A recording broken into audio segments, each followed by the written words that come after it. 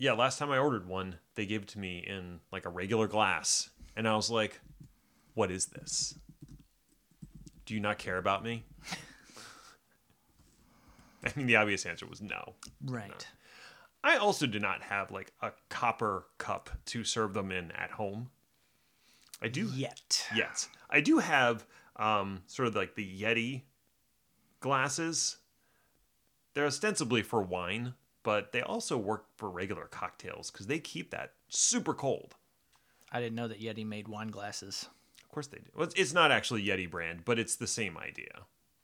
It's, it's got like the dual layer with the air between to keep it nice and insulated. So your drink stays very cold for a long period of time. Well, thank God for that. Yeah, if it starts warming up, it just tastes terrible. I would agree. It's not a Moscow tea, is it? No. No, it's not. It's a mule. And mules are historically very cold animals. Very cold. A lot of people have said that. They're just antisocial. They tend to stay in the corner at parties. And, if you ask them for help. Sometimes they kick you. Yeah. Where do you think the phrase comes from? Kicks like a mule. A cold, distant mule. Detached even. How long can I stretch this out? I'm just going to sit here and look at you until you figure it out. Hello, alleged human, and welcome to the Chaos Lover Podcast. My name is Ned. I'm definitely not a robot. Where once there was nothing, now there is me. I am a corporeal entity, complete with feelings, thoughts, and a soul. When you prick me, do I not exude viscous crimson fluid? If you tickle me, do I not guffaw uncontrollably? If you poison me, do I not expire? Well, I don't, but anyway, with me is Chris. Hi, Chris. How did you get out of the Guggenheim? I've been to the Guggenheim. They didn't let me stay. They let me stay. It was some kind of very sad art. They were like, you're part of the Depression installation over there. We call this. Why did you wander out? Don't Be Like This Guy, Volume 7. I hope you were signed by the artist. Ironically, Don't yes. tell me where.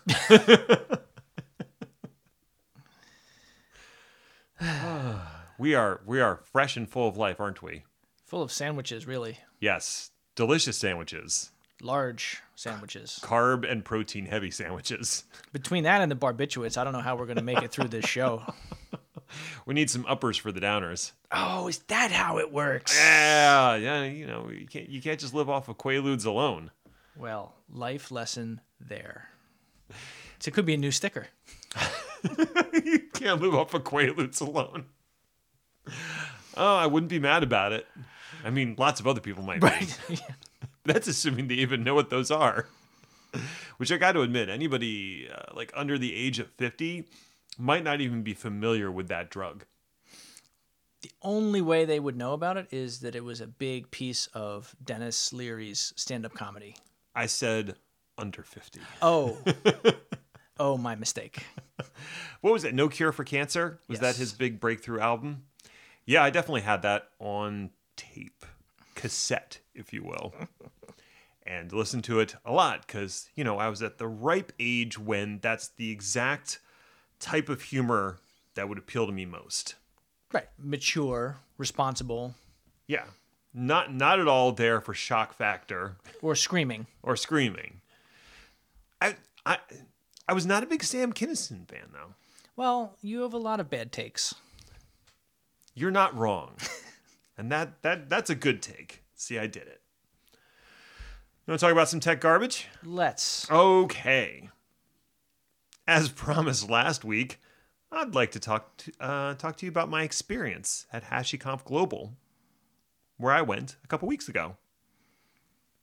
Acceptable? Well, I didn't go to it, so it's mostly going to be, a monologue, but Isn't it always? Yeah. Nothing to add. I mean, hi, Chris. What? Sorry, I zoned out there for a minute. Exactly. All right.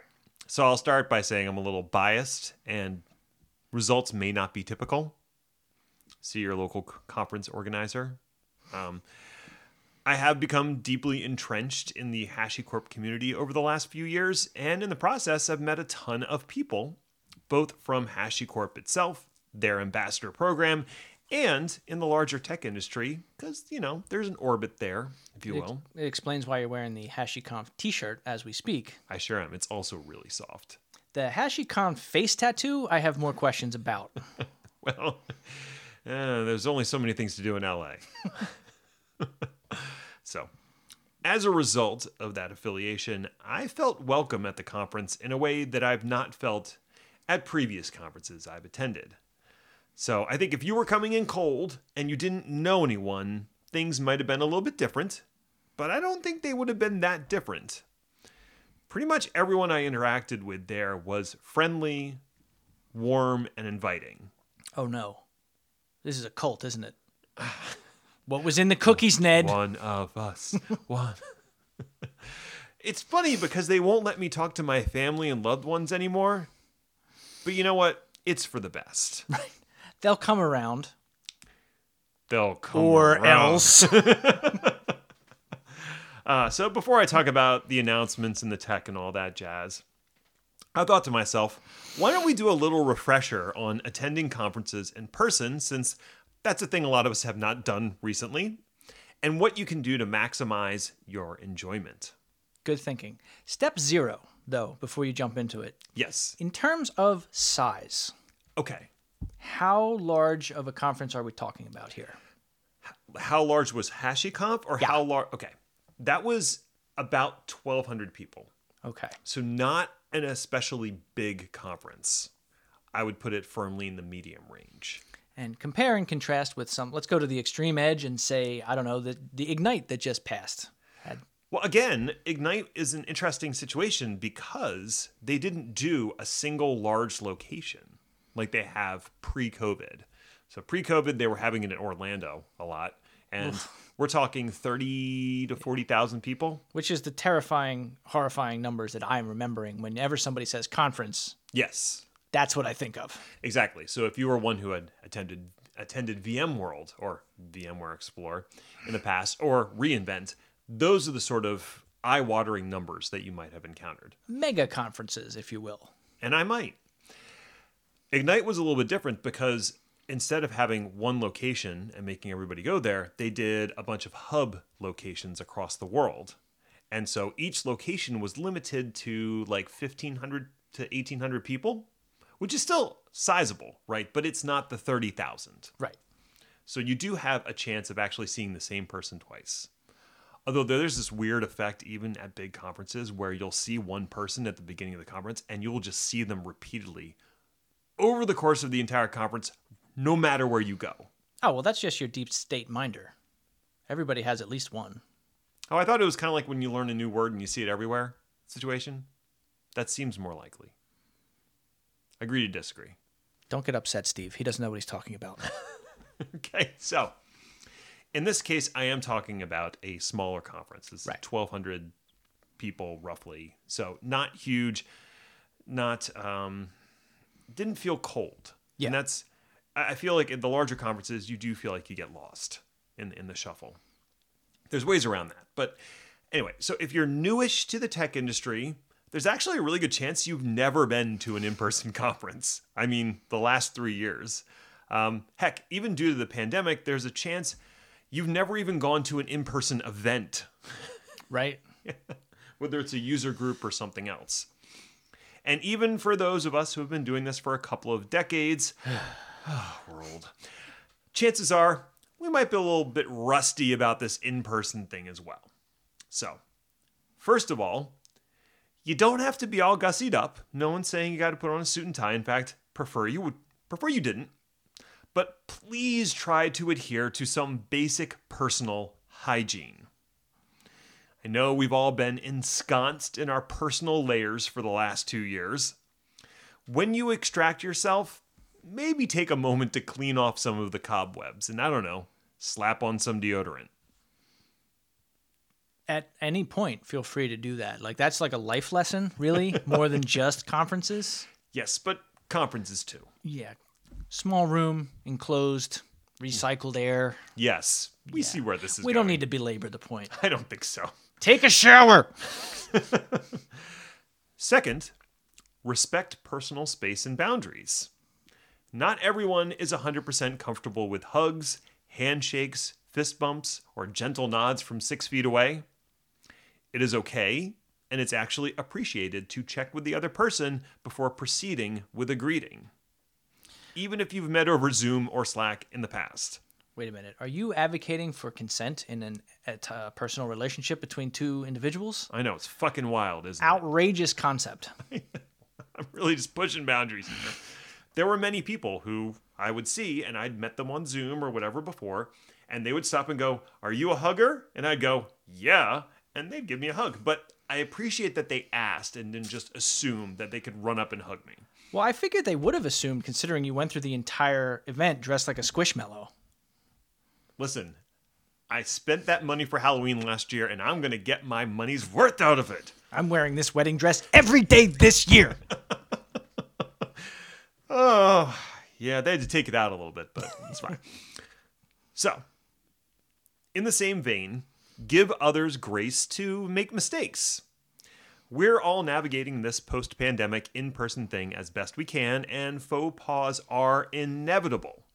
I don't mean just shut up and take it, I'm not saying that, but gently informing someone of their gaffe instead of recoiling in horror is probably the way to go. Another option, projectile vomiting. I enjoy your counterpoint, thank you. You know, if you have to. I'm just saying it's a fun thing you can practice at home. And it's an excellent weight loss program as Right. well. Ouch. Apologies for that. Third, if you are there to meet people and make new friends, use body language and social cues to indicate that fact. Sitting in a corner with your hood up, crouching over a half-closed laptop is not a good way to meet people. I feel seen. Walking through the expo hall with your hands in your pockets looking at the floor while scowling and muttering under your breath, also not a viable strategy. Were you literally following me around? How would you know? So I know these are just kind of like inflated examples, but what I'm trying to get across is that other people are going to pick up on how you present yourself and act accordingly. If you're looking to engage with others, take the headphones off. I know it's hard. Relax your shoulders a little bit, and maybe even make some eye contact. It's just that easy. Maybe put the gun away. Let's not go overboard here. I know my rights. And this is obviously aimed at people who are more introverted in nature, which even despite the fact that I'm on multiple podcasts, I am also somewhat introverted in nature when you meet me in person. So this is something that I also struggle with, is making sure that I seem receptive to conversation. Right, and I've been meaning to talk to you about that. The fact that you wander around with your arms outstretched and your eyes wide open, unblinking and smiling like a lunatic, not giving off the vibe you think it is. I was wondering what was going on the whole time. People were just running away shrieking. I mean, the fact that you were bleeding from your ears probably totally coincidental, but it didn't help the vibe. All right, that's fair. Now, of course, I'm assuming that you are attending the conference in person because you want to interact with other humans in real life. I don't really like that term. Other humans in person. Otherwise, what the hell are you doing there? Were you there to attend sessions? You can do that remotely, for free, without dealing with things like travel, hotels, and strangers. If you just want to watch the keynotes and learn about the latest tech, I assure you, all of that is in the virtual conference. So being in person, at least for me, is all about interacting with other human beings and having interesting conversations that are unlikely to happen in the virtual context. Which is another good point, tying that back to the Microsoft Ignite example. A lot of people, probably more than when in person, went to the virtual conference. Yes. And it also had the added advantage of being $0. Doesn't hurt. Doesn't hurt. With inflation, it's still $0. Zero. Wow. All right. So, assuming you are there to actually meet people, how do you do that? It's impossible. End of episode. Oh. Well, if you're anything like me, You might be a little shy and awkward. Hard to believe, I know. Awkward, easy to believe. Okay. You shut. Damn it. The idea of walking up to a group of strangers and striking up a conversation fills me with dread. Will they all laugh at me? Probably. What do I even say? No idea. What's the deal with airline food? Am I right, people? Don't worry. There's a group of people you can 100% talk to without fear because they are there specifically to talk to strangers. And those are the fine folks staffing the booths at the expo hall. Mm-hmm. Simply walk up to any vendor booth and briefly peruse their materials. I guarantee someone from the vendor will start chatting with you. Now I know what you're thinking, Chris. I don't want to talk to some sales bro who's there to harvest my contact info. Fair point. They already did that anyway, though. Absolutely. In my experience, most of the booth staff are actually bored to tears and are happy to talk about anything that's even tangentially related to their product. And maybe not even that. Listen, their job is boring and thankless. They have to stand, maybe sit, but mostly stand, for 8 hours each day, missing all of the interesting technical sessions, in order to promote a product that they may or may not care about. And no coffee. Coffee's for closers. I wasn't sure where you were going with that. Now I get it. So, if you walk up and you seem mildly interested in anything, they will engage. And you can steer the conversation however you want from there. Don't get creepy about it. And this is especially if the staffer is, I won't say of the opposite sex, but of your personal interest type. Don't start hitting on them, because that's bad. But striking up a conversation, that's fine. Think about it like hitting on your waitress. And by that I mean, don't. Precisely. If someone else walks up while you're having that conversation, be sure to make room for them by stepping to the side a little bit. And now, you have another person to talk to. How about that? Look at you, making friends. Alternate option, elbow to the throat. Monopolize the conversation, maybe take them hostage. Potato, potato. I guess it depends on what kind of conference you're going to. Strike Back Conference 2022. I've got tickets to Kill or Be Killed. Oddly enough, it's the macrame conference. I would have gone with knitting. Needles, pointy, stab, stab, stab. That's why it's macrame, because it's so much harder. It's more of a strangulation kind of thing. Anyway, another great way to strike up a conversation is to attend a breakout session or two and ask the speaker questions when they're done. Please make sure those questions have something to do with the talk they just gave. Otherwise, again, don't hit on the waitstaff. Some of my favorite interactions have occurred after the formal session is done, out in the hallway where a group of attendees chat with the presenter about some aspect of their talk. Even if you don't have a question yet, you can join the group and listen in. Chances are, if the topic was of any interest to you in the first place, and if it wasn't, why were you in that session? Then you will have something to add to the conversation in due time. And look at that. Chris, you made even more friends. That doesn't sound right. It's hard to believe, I know. Now, the last option I'll mention is making friends at mealtime, and this one can be a little fraught because talking while eating does present its own host of challenges. What do you mean? You eat and then you talk. What's the problem? Some people kind of try to do both at the same time. Yes, and? It's awkward. Well, you do you. It's also a time to sit down at a table with others and possibly strike up a conversation. Now, that can seem a little bit scary. I will admit that. And you might not know what to chat about. Fortunately, there's an easy shortcut. Ask people about themselves. Most people like that. That's not even a conference tip. That's a life pro tip. Ask if they liked the keynote and what was interesting to them. Ask if they attended any good sessions or talked to a cool new vendor. You're all there for the same reason, more or less. Ask them what they do for work or where they're from. I met 4 people who were from the Philly area at HashiConf, and that was ample fodder for conversation. I assume you talked a lot about the Phillies and the Eagles. Or Wawa. We talked about Wawa a lot. As one does. Okay, so I hope that was helpful. We're deep into conference season now, so if you're going to KubeCon or reInvent, I hope that helps. Above all, be friendly, be kind, and give others grace. And don't forget the deodorant thing. That's For real. Yeah. Just please do. Just do it. So that went a little bit longer than I planned. I guess we'll talk about the HashiCorp announcements a little bit. Ready, go. Okay. So during the keynotes, the main messaging was around refining their approach and marketing by observing some things that are happening out in the larger industry. That is primarily the development of platform teams and how they integrate with existing DevOps teams. Tell me more. So there has certainly been some, how can I put this? Stupid blog posts about DevOps being over and how platform engineering is the new hotness, without making the connection that the two are actually complementary. So DevOps usually happens at the application team level, and platform engineering happens sort of outside of that, helping to build a platform for those DevOps teams to use. So the two kind of help each other. Isn't that the whole point of DevOps? Is not to have two separate teams? What? No. Okay, we're going down this aisle. All right, that's fine.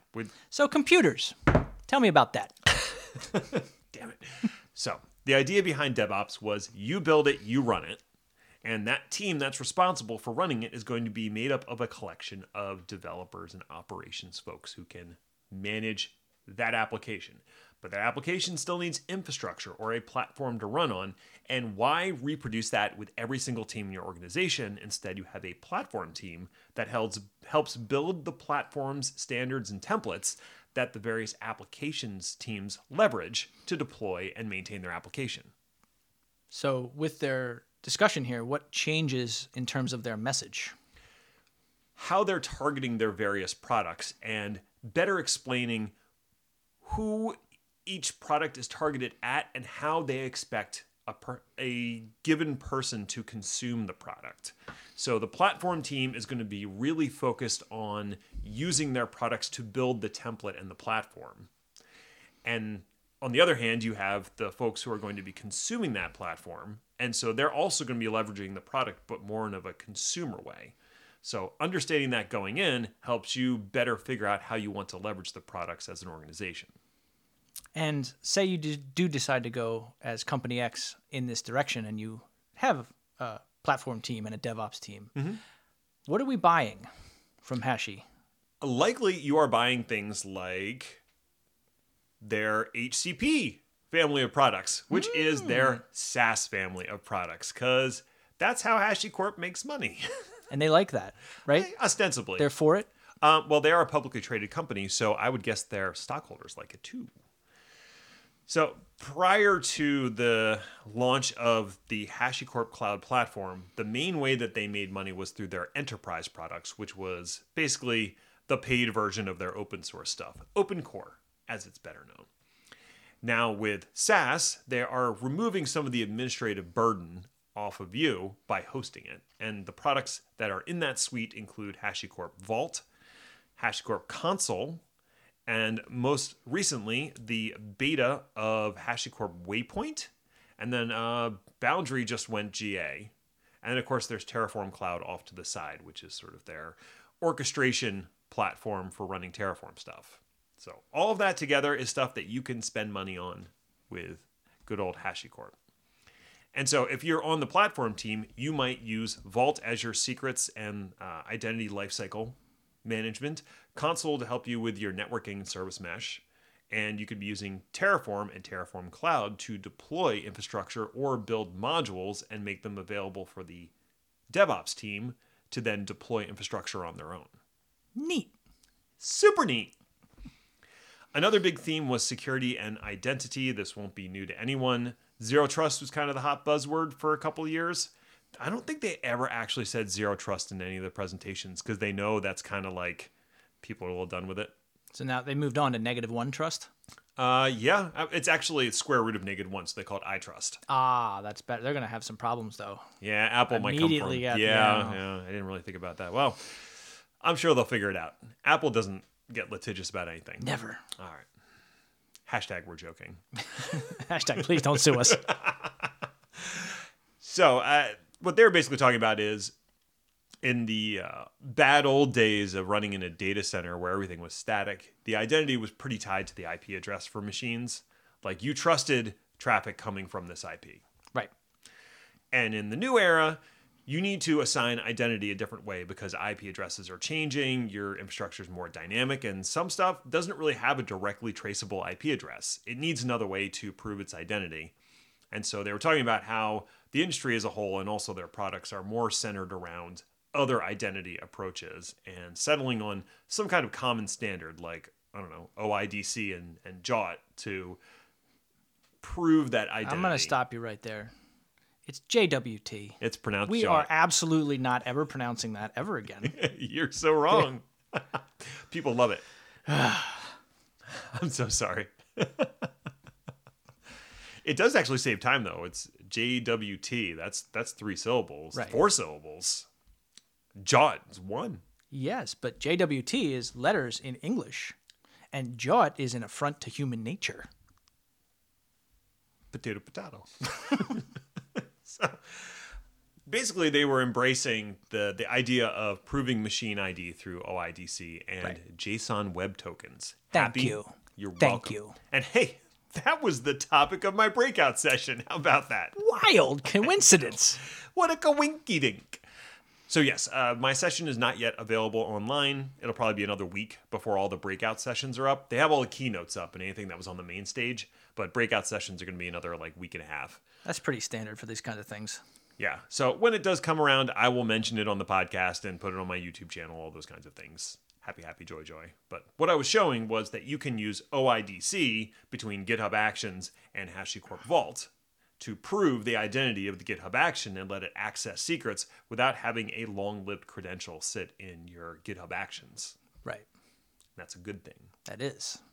Someone steals the code out of your GitHub Actions, it doesn't matter because if it's not coming from that repository and even that branch, the authentication will fail.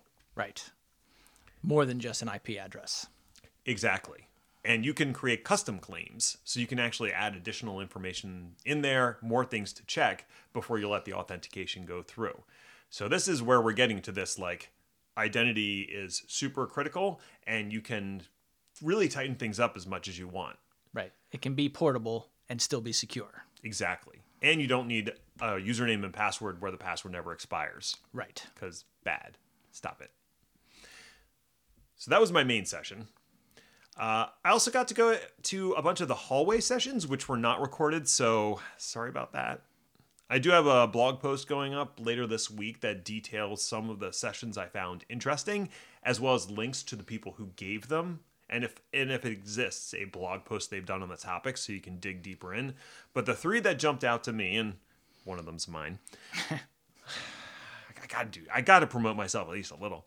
The first one was really interesting. It was a company called Fermion, which, good name, well done. And their topic was they write programs in WebAssembly. Okay. And they were trying to deploy these programs at scale. So we're talking tens of thousands of instances. And they were trying to use Kubernetes to schedule it because Kubernetes, right? That's what everybody uses. It's the hot new thing. Not even that new. And what they ran into is Kubernetes is really good at scheduling containers. It's not really good at scheduling WebAssembly programs. And putting them in a container kind of defeats the purpose. Right. So they tried to write this thing called a crustlet that would allow it to, I know, listen, they were good at naming one thing. That's true. I'll give you that. So they tried to build this thing called a crustlet that would allow you to run WebAssembly in a pod as a primitive in Kubernetes. And it never really quite worked right. And it was a lot of work for them to maintain. So then they looked into this thing called Nomad, which is HashiCorp's scheduling software. Mm-hmm. And they were able to do it with the native driver that exists in Nomad without rewriting anything. So that was easier. Mm-hmm. They did eventually write a custom driver based off of the default driver to give them a little more control. Yeah. But now they are literally deploying tens of thousands of instances with Nomad, and it's really low overhead, and they don't have to deal with the Kubernetes cluster or API. Sounds like a win. So that was really interesting to see, and because I think that WebAssembly is kind of the future, it was interesting to see that what people have thought of as the platform of the future, Kubernetes, is not doing a great job of it. Well, I think this is one of those times where you can't just look at something like Kubernetes and say, hey, this is doing great for containers. We should use it for everything. Right, because it's not always going to be the perfect solution for everything. And to be fair, I don't think it ever intended to be. No. It was written in a time where containers seemed to be the future. And so that was the deployable instance that they focused on. Right. It's kind of like when VMware tried to spin up containers. Oh, that was cute. It still is. So anyway, that was interesting, and there was a whole blog post about it that they wrote as well. And there's actually another company in the same space that is doing the same thing. So this is not an uncommon pattern people are finding. And with hardware, and they're mostly using Firecracker VMs for it. So it's super fast to spin up, right. And it's running almost on bare metal. So keeping that all in mind, when you go off to your Tech Field Day thing and learn all about CXL, keep that in the back of your brain a little bit. What brain? Wait, I did that wrong. Right brain. Oh, right. Yes. The next session was Azure Terrify. Great name. They're going to rename it. Please don't. Please don't. Who do I have to call? Stephen Ma at Microsoft, because he's the one who gave the presentation and told us that they're going to rename it. And I get it. If you tell someone that you're going to use Azure Terrify, it just doesn't sound great. And here I had my credit card in hand. I know. Well, you can't pay for it either. So it's an open source tool that is meant to take existing resources in Azure and backport it into Terraform for management. So you tell it, go look at this resource group or this subscription, and it will enumerate all of the resources and create a Terraform configuration based off of it. So we've been dreaming this impossible dream for a number of years. There have been several attempts at it with various levels of success. There are some companies out there that are building their brand around this idea, and Microsoft's like, we'll just write it and give it to you for free. And what's interesting is the way that they built it, it seems like the sort of thing that could be reapplied to any cloud if someone's willing to put in the work. Right. And since it's open source, they can do that. But the project itself is going to be renamed. They added a ton of new features in the most recent release to really expand what it's able to do effectively. And they're looking for input on the roadmap. So if you're in Azure and this is of interest to you at all, check it out. I'll throw a link in the show notes about the community that you can join, and you can submit your own requests to try to influence the roadmap for something you want it to do. And the last session, and this is an interesting because it lines up to an announcement that happened at HashiCorp, is Terraform Cloud. If you wanted to do policy as code, previously you had to use their product called Sentinel, which is not open source and is only available on their enterprise products. They have added support for OPA, Open Policy Agents. OPA! Exactly. And that means all the OPA stuff that's out there can now run on Terraform Cloud, and it's almost, I won't say it's an actual, but it's almost an open admission that Sentinel, well, it was maybe a little too early to the market and shouldn't have been closed source. It was, they have a lot going on. We can give them an oopsie here and there. Yeah, absolutely. So I think this is an admission that most people would prefer to use an open source product that they might already be using for Kubernetes for their Terraform deployments. Right. And there's a catalog of policies already out there for it. So why not just do that? And that's what we're doing. Exactly. So that has now been added into Terraform Cloud. It might be a beta right now. It'll go GA pretty quickly. My talk was basically on what OPA is and how it would work with Terraform. That one, again, was not recorded, unfortunately. Maybe I'll do a YouTube video about it because I made slides, damn it. Hey, you have a number of hallways in your house. You could recreate this entire episode. Oh my God, I totally could. That would be hilarious. I'm sure the kids would really enjoy it and get into it. Maybe we could do a TikTok. You need an audience. We do. And they want lunch. Well, then. If you want to eat, kids, you got to clap. So that was what I saw at HashiConf. I had a great time, and I would highly recommend this conference to anybody who's thinking about attending something and you're in the HashiCorp sphere at all, just because the people were really nice and the conference was the right size. Okay. And this was a yearly conference? They do one a year. They call it HashiConf Global, and then they also do an EU one, which will be in the spring of next year. And as we all know, EU is not on the globe. Not even close. It's like near the moon or something. I don't know. I'm probably going to go to that as well. One of the Lagrange points, I think, is Brussels. Lagrange. You heard me. This is America. It's Notre Dame. Lightning round? Lightning round. Oh, that joke never gets old. Advertising company Google wades into the IoT operating system game with Kata OS and Sparrow projects. There is no doubt that the explosion of smart devices has left us in a world of hackable convenience.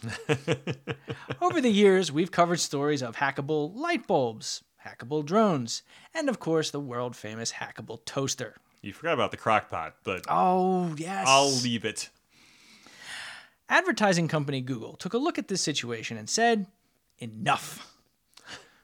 This week, they announced a secure operating system for embedded devices. Specifically, at least at this point, quote, embedded devices that run ML applications, unquote. The project is called Kata OS and is based on the SEL4 microkernel, or Cell 4 as Ned would probably say. Absolutely. SEL4 is an interesting project unto itself, bringing such a severe attention to the security of its component communications model that they call it mathematically proven security. Wow. Which feels bold. Indeed. Kata OS, written almost entirely in Rust, aims to bring that security to more devices and enhance its functionality. The complete product is available on GitHub in a reference implementation called Sparrow. I don't know what the connection between Kata and Sparrow is, but I'm sure there's one in some manga that I haven't read. Fair enough. The intent here is a super secure platform to run isolated VM workloads on small devices. The initial Sparrow release runs on 64-bit ARM in QEMU. Time will tell if this is loaded with secret spyware that will only really benefit advertising company Google, or if advertising company Google will simply tire of the project after 3 years and completely abandon it without warning. Can we call them AdKogo? AdKogo? We'll work on the pronunciation off mic. It's adorable, though. Oh, AdKogo. ESNet 6 feels the need for speed. ESNet, or the Energy Services Network, is a private network built for research institutions to share scientific data across a high-speed network. It grew up in tandem with DARPANET, which is the precursor to the modern internet.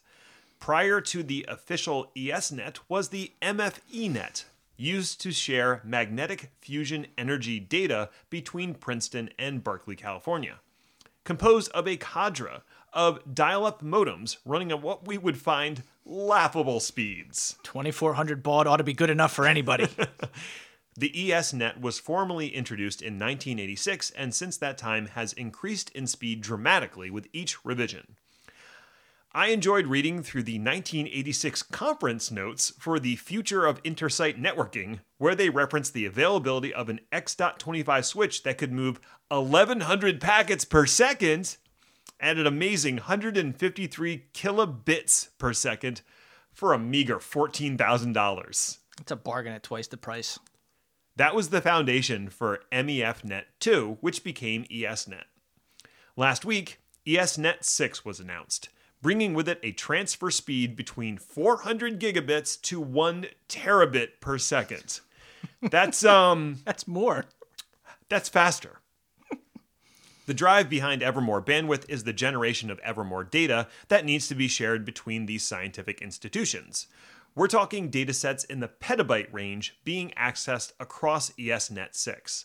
Along with the speed upgrade, ESNet 6 also includes an expanded dedicated fiber optic backbone, network automation, cybersecurity features, and real-time telemetry. Vint Cerf, sometimes called the father of the internet, said, quote, "It is an astonishing accomplishment and a turning point in design and architecture," end quote. And he expressed confidence that the operational insights and technology advances will be shared with ISPs and major connectivity providers to help improve the public internet as well. Oh, that's cute. Isn't it? Help the public. Anyway, Microsoft Ignite was last week, and boy, are my arms on fire. What? What? What is that even? Who writes this crap anyway? Steve? Steve. Anyway, as we talked about last episode with alarmingly little notice, Microsoft's Ignite conference was, well, last week. And it went just about as thrillingly as usual. Woo! The product update announcements had been more or less telegraphed through the usual channels. As we all know, tech people hate surprises.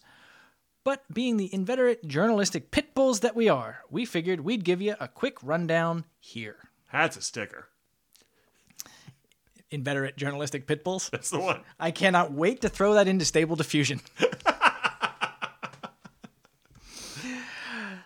Number one, and really, number one with a bullet was a lot of this productivity stuff. Yes. High on the list was Teams. Microsoft is all in on Teams being the end-all be-all of your productivity life.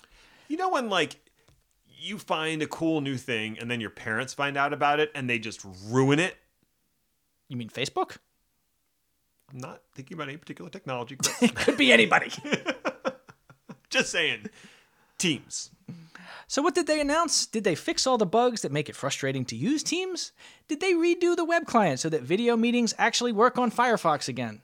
Did they change the available color schemes so that at least one of them wasn't the graphical equivalent of a stress headache? Of course not. No. They added Microsoft Teams Premium. Now you can pay more for things like custom logos and backgrounds, AI that highlights important moments and assigns tasks after meetings, provides recaps, and you can do whatever an advanced webinar is. It's a webinar that's advanced. Oh, my mistake. They also added virtual avatars to the Teams App Store. So now, if somebody complains that your virtual background is causing distracting flickering, you can proudly replace your foreground with a virtual you that will blend seamlessly. Fixed! Microsoft 365 saw new features released and at least announced, particularly around Project for the Web, which is a way overdue update to a frankly pathetic current effort. And Microsoft Planner, which is, of course, built into Teams. They are aiming to modernize both of these tools, incorporate agile functionality, and connect them to something called Viva Goals, which is a project that also saw updates, but I don't know anything about it, so I'm skipping it entirely. It's for the best. And finally, security updates. The Microsoft security portfolio saw some streamlining and a very nifty graphical update that you'll just have to see to believe. Ooh. Defender is getting a new weapon named Microsoft Defender for DevOps, which I hope is self-explanatory. Defender Cloud Security Posture Management is now in preview and should help with overview and risk management for all your cloudy needs. Data management security is getting more robust support with Microsoft Purview now working its classification and labeling magic externally with Adobe's Document Cloud. There's also a lot worth reading about in terms of updates and future announcements at the Sentinel and XDR levels, if you're into that sort of thing. We know you are. There are a lot of other little updates as well, and the Ignite Book of News goes into depth on all of them. It also talks about how the systems discussed are intended to communicate and strengthen each other, so it's well worth at least skimming in its entirety. Link to the book in the show notes. Microsoft Office is dead. Long live Microsoft 365. Good old Microsoft Office. If there has been one constant in my IT career, it has been, for good or ill, the presence of the Microsoft Office suite. Even when I have ventured into open source territory, the standard of measurement to compare has always been Microsoft Office products. The very first Microsoft Office bundle for Windows came out in 1990 and included Word, Excel, and PowerPoint.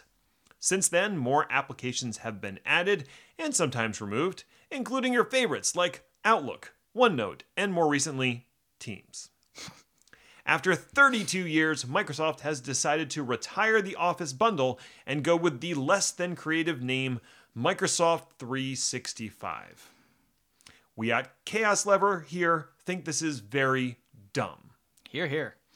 Office perfectly encapsulated what the bundle was meant for. Microsoft 365 is already a subscription service that includes Office and Windows, and such a rebranding is only going to lead to consumer combustion. You know what? I accidentally typed combustion. And you know what else? Fuck it.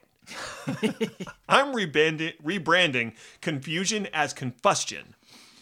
You might wonder what new awesomeness is coming with the rebranding of Microsoft Office, of course. New icons. Yay! Who doesn't love a new icon and a logo, right? Also, there's a new Microsoft 365 app that will be kind of like the existing Office.com portal, a super app from which all other Office apps will be launched. Yay? Do you want this? No. Of course you do, silly. Oh, yes. The super app will also serve as a discovery mechanism for other apps Microsoft wants you to try out, like that weird Sway thing. Generally, I think most rebrandings are pointless marketing exercises that only serve to confuse the consumer and offer no benefit to anyone. In this case, however, that is still 100% true. Facebook continues to try to make the metaverse happen. Spoiler alert, it's not going to happen. Probably not going to happen. Irrepressible and unaccountable man-child Mark Zuckerberg continues to desperately pimp his idea for the metaverse, much to the wider world's chagrin and bewilderment. The news has been coming hard and fast about the wet fart that is Zuck's metaverse, with recent stories highlighting the total failure of the metaverse inside of Facebook, Zuck wanting everyone to attend meetings in it, completely ignoring the fact that not all employees had the necessary hardware. Then there was the breaking news that avatars in the metaverse will now have legs. So they can walk away. Well, thank God. Surely that was the one thing that was keeping people from caring about this literally tens of billions of dollars of boondoggle. Oh, wait, no, just kidding. That didn't help at all. Nope. As Zuckerberg continues to recklessly drive Facebook off of this virtual cliff, analysts have been watching and judging from the sidelines.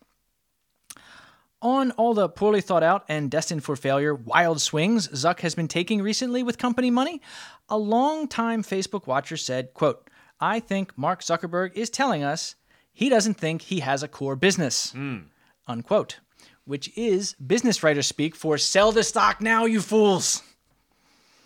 It certainly doesn't help that the vast majority of people who try the metaverse just don't go back. Mm-hmm. Or there is apparently something called cyber sickness, which is a VR-caused vertigo nausea combination. Fun. That'll keep people out too, probably. Most likely. Also, their latest headset costs $1,500. And of course requires a Facebook account to use. Mm-hmm. Why do you think they got rid of Oculus? And of course there's the fact that Facebook is, in general, a trash company that is fading from relevance on a daily basis. The stock price is down an impressive 61% year over year. We did it! And analysts think that the ad-driven company market in general will lose even more when they release Q4 earnings. Perhaps we're being overzealous. Never. There may actually be a functionable metaverse one day. One day. 10,000 cyberpunk dystopian novels can't be wrong. But something tells me it will not be a metaverse controlled by a megalomaniacal and apparently completely unaccountable man-child who thinks he's the second coming of Emperor Augustus. That's not a joke, by the way. He really thinks that. Ooh. That haircut is on purpose. Wow.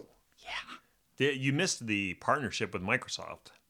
And if you want a slightly different take on the metaverse, check out the Sharp Tech podcast with Ben Thompson, where he goes into detail where he thinks that Microsoft is going to take this technology and run with it, leaving Facebook with the $10 billion price tag.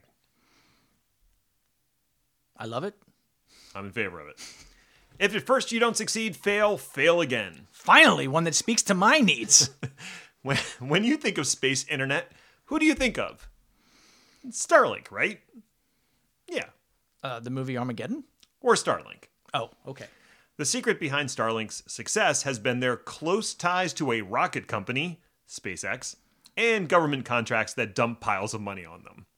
But there's room for more than one competitor in the space, and in fact, Starlink wasn't even the first company to try and strike it rich with the satellite-based internet.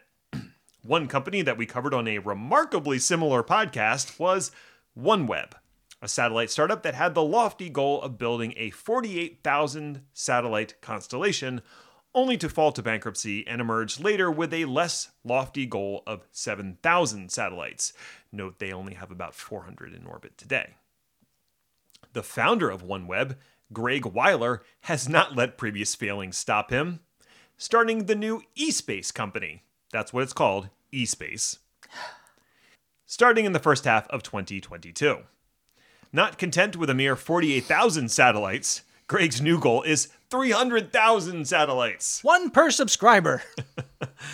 The company has a decent amount of funding and just hired the CEO of SES, another satellite company, to be their head of strategy.